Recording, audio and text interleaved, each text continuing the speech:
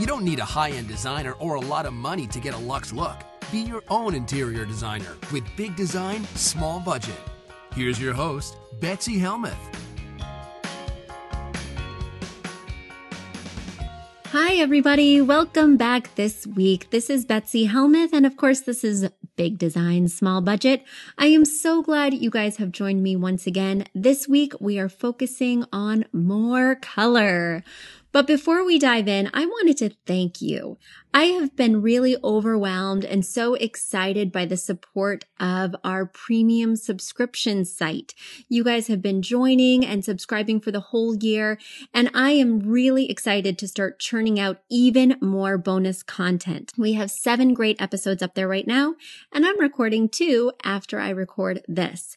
They're my design diaries. I share details of projects that I'm working on. I tell you what I'm excited about, and I share what I'm struggling with. And I would love to answer some specific questions of yours or have deeper conversations with you guys on that bonus site. So sign up for our premium site because not only is it a fun place to go for additional design content, it's also a big support and help for this podcast. Up until now, I have financed this podcast exclusively myself. So I've been paying for it to be produced, for it to be launched, for it to air. And it is a really big help to have your support through these premium memberships to start offsetting some of those costs and supporting me in this journey because I love sharing my design tips with you and it shows me that you love getting them. So you can join for 1 month for $3.99, getting access to all of my previous archives, which is nearly 75 episodes, in addition to those bonus episodes, and I launch 7 to 10 of those a month. And for 6 months, you pay only $19.99. For an entire year, only $39.99. So please support us. Show me how much you love the podcast and want us to stay on the air by joining our premium membership site. I promise you lots of value and lots of exciting new info.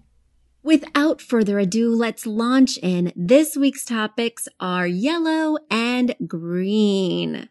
So we'll start with yellow because it comes next in our Roy G. Biv scenario. The great thing about yellow is it truly is like sunlight. Used in the right doses, it provides a vital energy that no other color can replicate.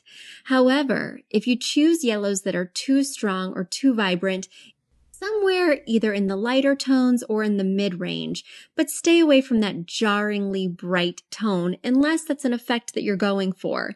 And remembering back to that 30-60-10 rule, if you are going for that jarringly bright tone, think about using it in 10% pops versus sunshine or lemon yellow in a more concentrated or more saturated type way in terms of the 60 or 30% usage. I love using yellow in dark spaces.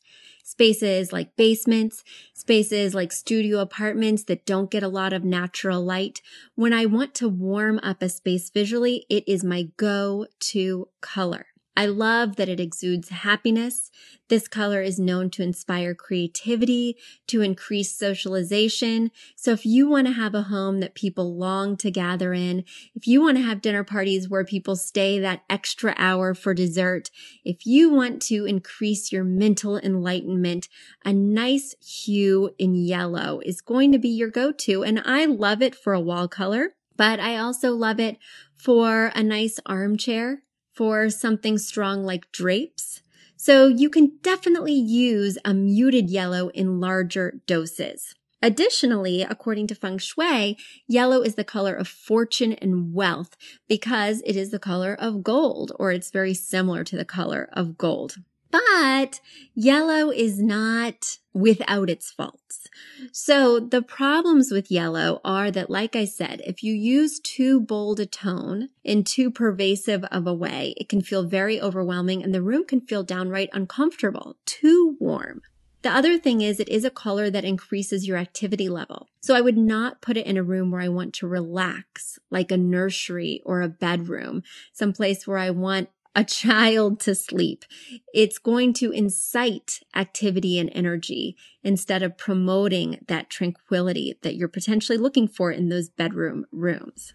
I also think that yellow has a difficult time wearing well. When a yellow ottoman fades, when yellow pillows get stained, they do show stains more easily, but also when they fade, they just start to look a little bit dingy, old, and worn. So yellow is a color that sometimes just looks fresh for a while and doesn't have a lot of longevity. When you're shopping and wanting to use yellow in your decor, the hues of yellow that are easiest to work with are wheat. So a lot of us are familiar with wheat. It's a very muted yellow. Some people call it straw. It has a little bit of beige to it. Sometimes it just looks like a goldeny beige, but that's a really wonderful color because it's not too glaringly bright and you can find it at lots of different stores. It's typically a more traditional tone, so typically you'll find it at more traditional stores like Home Decorators or Grandin Road or Pottery Barn, but certainly it has transitional leanings and it's just a tone that everybody enjoys and, like I mentioned before, can nicely warm up a space without being overpowering. Another tone that you'll find at a lot of different stores, even though it does tend to be more modern, is lemon yellow, that true primary yellow that we're all very familiar with. Now, the problem with this one is it does have that bold trap where it can feel overwhelmingly perky. So again, use it in small pops. Look for it at more modern stores like your CB2, like your Blue Dot, Bow Concept. They're going to have options in this very bright hue. When I'm shopping for yellows or planning on using yellow in a space, the two shades that I know I'm going to avoid are chartreuse. Chartreuse is like a lemon lime. So even though I really love that it has this unusual undertone of green, the problem is I just can't find it too many places. It's a very trendy color. It was hot about 3 to 5 years ago, and now it's not. So people who have used chartreuse in the past are really struggling now that some of the items are faded and they want to switch out their accents. They're finding that they completely need to switch colors for that accent versus finding more chartreuse objects in stores right now. So again, it's just too trendy and I avoid it. One tone that it really bums me out that we don't see more of, but that I really can't find easily when I'm shopping is mustard. And mustard is also commonly known as yellow ochre. And it's a deeper shade of a kind of muddy yellow. I find it to be a true classic and endlessly interesting. But I guess it's not that popular because I really don't find it at stores when I'm shopping. So as much as I may personally like it, it's not a color that I use in large doses. Now let's segue to green. So green is a very safe color. We are used to, in our world, seeing it in large swaths, be it grass, trees. So it's a color that we're commonly surrounded by and we feel very comfortable being surrounded by. So it's a feeling of healing, growth, serenity. That's why for actors, they call it the green room, because this color, when used, does calm nerves and help people to relax. If you're a commonly anxious person, if you're frequently nervous, this would be a color that I would not only consider for the walls, I would also consider as a 60% when I'm choosing my 60-30-10 color palette. Now, it's always going to feel fresh. It's always going to feel positive. Again, it's going to make people feel very safe. And according to Feng Shui here in the Western Hemisphere, it again has connotations with wealth because our money here is green. The problem is this is not a sexy color. I have I guess you could call it a rule, that I do not like using green in rooms where you see a lot of exposed skin. Bathrooms, bedrooms, green wall paint casts a pallor on your skin. As you heard me say on Hoda and Kathy Lee, I feel like it makes you look like a naked Yoda because ideally you'd have a wall paint that warms your skin rather than making you look a little bit ill and jaundiced. So I avoid green in rooms where you see a lot of skin. Also, the problem with green wall paint is because we're so used to being surrounded by it in nature. If you select a hue that isn't natural feeling, like an electric green, like something too bright, or perhaps like that chartreuse I was referring to earlier, if you select a color like that, It's going to feel unnatural and you're going to feel very uncomfortable in the space. So I find green to be such a tricky wall color. And when I am thinking about painting walls, I go for a very muted version. Or I look in my Benjamin Moore fan deck and I go right to the historical color section because I know there I will find a time-tested green that I know will be comfortable even if it's not the exact shade I was thinking of. Speaking of exact tones of green, let me tell you a couple that I always avoid and a couple that I really go to regularly. For my go-tos, especially with wall color, I love a sage. Sage is a very muted green. It tends to have a little bit of gray to it, so it's not very warm, not a ton of yellow. And I really love using it in places where I do want wall paint or I do want larger doses, like drapery or upholstery for armchairs. It's just a very subtle color and you really can't go wrong. Additionally, you'll be able to find it at lots of different stores, typically more traditional ones. Again, we're looking at the Pottery Barns. We're looking at Horchow. These places that aren't too modern. If you wanted to go for a more modern or transitional hue, you could look at olive. That's a really hot color right now. You'll find it at places like Anthropologie, Crate and Barrel. It's a go-to color for me because it is truly a classic. Olive is one of my favorites. It's right up there with navy as something that I just never get tired of. Something that I would avoid when decorating with green is a true Kelly green. And when you're thinking Kelly green, think clover or grass or Crayola box green. That's what I would avoid just because it can feel a little bit juvenile and jarring. It can be too bright in large doses.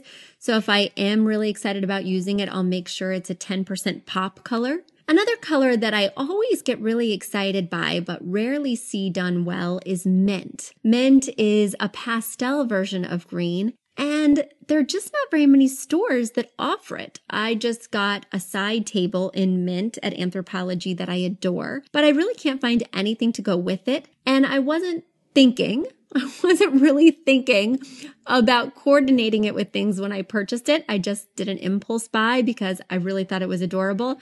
But now I can't find anything to go with it. So use this as a cautionary tale and avoid mint. So that has been yellow and green, guys. Now we're going to take a quick break and we'll be right back with your listener questions.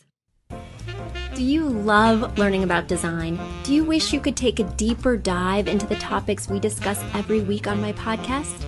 You can. I offer online design classes. Just head to the website bigdesignsmallbudget.com and you can check out my online classes there. I offer 3 different courses, one in feng shui, one in styling, and one that focuses on furniture selection, size, etc. Choose from those classes or take all 3 and get a copy of my book for free. Each class is $40 or get that combo pack with the book, 3 classes, and the book mailed to your home for $90. Mention promo code podcast to get 15% off your entire order. Check out my classes, learn more, empower yourself so that you can go shopping with confidence and design a space that looks uniquely you while having optimum flow. Check it out at bigdesignsmallbudget.com. So our first listener question comes from Alex. He writes, Betsy, you have been talking about your premium subscription podcast, but I can't find a place to join. Please advise. Oh my goodness, Alex. I even talked about this at the top of the episode and I didn't tell you where to go. I'm so excited that you want to become a premium member. I know you're going to get a lot of value out of the content there, and I really appreciate your support. All you have to do is go to affordableinteriordesign.com and go to the podcast link and click right there. Or you can go to bigdesignsmallbudget.com. That might be a more expedient way to go. And just click on it there and it will say upgrade to the premium membership. Then you'll get access to all the additional episodes and to the archives. So I hope that helped, Alex. Now on to my next listener question. Rebecca writes, Dear Betsy, you have amazing taste in design. Well, thanks, Rebecca. Thank you for your continued tips and advice. Question, where do you like to shop for desks? Is it hard to find something that's classy? I want something that provides storage and isn't the size of a truck. Oh my goodness. So Rebecca, if and when, guys, I have my own furniture line, one of the priority pieces I'm going to be designing is a desk that is between 3 and 4 feet wide and has storage on the side, but is not exorbitantly expensive. It's like the Chupacabra. I can't find it anywhere. So I am not surprised that you are struggling. And personally, I feel very frustrated by it. There are lots of desks that have 4 legs and a tabletop, but I can see every cord. I maybe get a pencil drawer if I'm lucky, but then my desk always looks messy because I have my phone charger, my desk lamp, and my laptop, which all have cords that stream down the side, and it looks like a tail. It just completely bothers me. So that's why I love having a storage column on one side, because I can tuck those cords behind there and it's not as unsightly. And who doesn't need desk storage? I mean, who doesn't have a bill they'd like to put in a file, or at the very least a stapler? So I find it to be very frustrating. There are a few places that offer some desks, but I must say, I don't really have a go-to. I'm always desperately seeking and often find myself searching on Google, desk with drawers. Then on the left-hand side, I filter it by price point and I just sort through those options, unfortunately. Let me tell you a few places that I usually find options that I wind up going with. The first is IKEA. They do have some nice minimal desks with storage, and I think the quality is decent, and they have an affordable price point, which is usually an oxymoron with storage desks. Storage desks get so expensive. Another place that I like to shop is CB2. They typically sell their tabletops and their file drawers separately, but the file drawers and tabletops are fairly affordable and one rolls under the other. So you get the effect of a storage column because the file cabinet you can push to one side and it tucks underneath. So I can still conceal my cords, it's just I have to buy 2 pieces. An unexpected place I like to look, and I get a much better price point than their adult counterpart, is PB Teen. So they have a lot of interesting options that don't necessarily look very youthful, but they do have good drawers and storage, and the price points and the sizes are much more realistic for the spaces that I work on. Finally, I sometimes have good luck at West Elm. The price points can be a little bit expensive, but they always have rotating sales, so I just wait 3 to 6 months and I'm sure to get a deal. And they do have some desks with drawers. I'm also a big fan of looking at home decorators. They have one called the Oxford desk that I really like. Pottery Barn has good quality, but the price points, I just can't do it. So unless they're on sale, like they are right now, run, don't walk, if you're buying at this very moment, then I recommend checking out Pottery Barn. But buyer beware, when you add in the shipping, the white glove delivery service, it tends to add up very quickly, and I find it to be a little bit frustrating. So Rebecca, I hope that helped, and I hope I get a furniture line really soon so I can design these things that currently are very difficult to find and oftentimes just don't exist. Wonderful. So my next question comes from Bree. So Bree writes in, she says, Betsy, I'm really struggling with my space for a few reasons. Number one, we never use our dining room table. Number one, it's open to a sunken-in living room, powder room, and staircase, making it a heavily trafficked area. So a centered table is tough. 3, everyone gathers in the kitchen. So bar stools are useful, but I don't know if they're cramping the flow to the table. Right now, this space is a mishmash of hand-me-down and restored furniture. Can you suggest an alternative layout for this room that aligns with the rest of the house's eclectic and cozy vibe? My boyfriend is a contractor and he's pretty handy too. So DIYing is our preferred method of home updates. Please help Bree. Bree, help me help you. So you sent some pictures. And while that is helpful, it's very hard for me to create a layout, especially in a difficult circumstance, just from a few snapshots and a description. So while I'm very good, sometimes I ain't that good. But I'm glad that you sent them along because it does help with the visual. Let me just go to your description and provide a couple of comments that I think could help. The first comment is, if you never use your dining table, think about maybe getting rid of it. Or if there's a clear space where it looks like it would be naked without one, Get one that's very narrow so that it doesn't block that heavily trafficked area. And instead of chairs, perhaps use benches. It sounds to me like the counter stools are used a lot more than the dining area ever is. So make that the priority seating space in this eating area. And don't really worry about the dining area. Make it as diminutive as possible with using benches. I love benches at Pier 1 or World Market. And then get a very narrow table. Consider having a very narrow table made for you on Etsy. And by narrow, a standard table is 36 inches deep. I would consider getting one that's 30. Anything under 27 is more the depth of a desk, and it's going to look fairly ridiculous. So I wouldn't suggest that.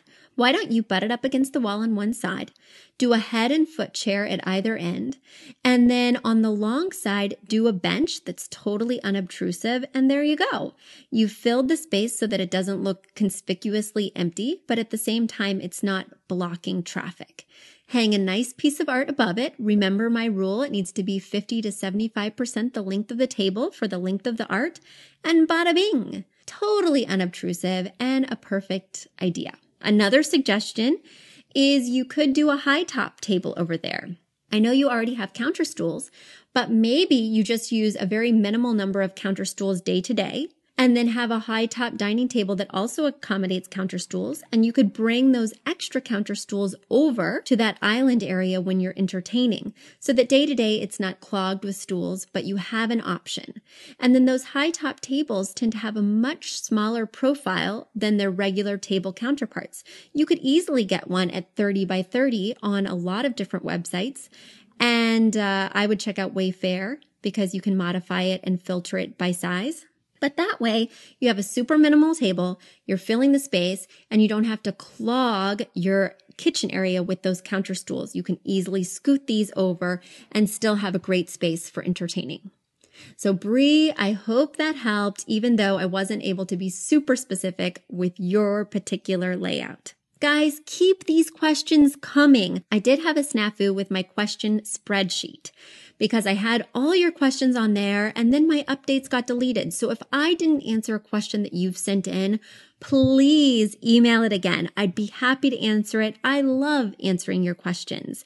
And of course, check out my Facebook Live events on Affordable Interior Design's Facebook page every Thursday at 4 o'clock Eastern Time. That's where I answer even more of your questions. Sometimes I answer the same questions. I just get a little bit more in depth.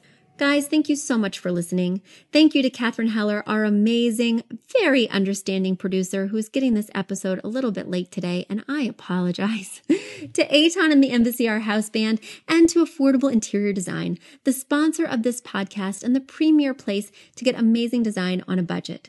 Additionally, if you call Affordable Interior Design, 917-767-2313, you can work with me. I'll help you design your space. I'd be happy to. Until next week, guys, happy designing. Look at that premium content. I'm putting a new episode up right now. Bye.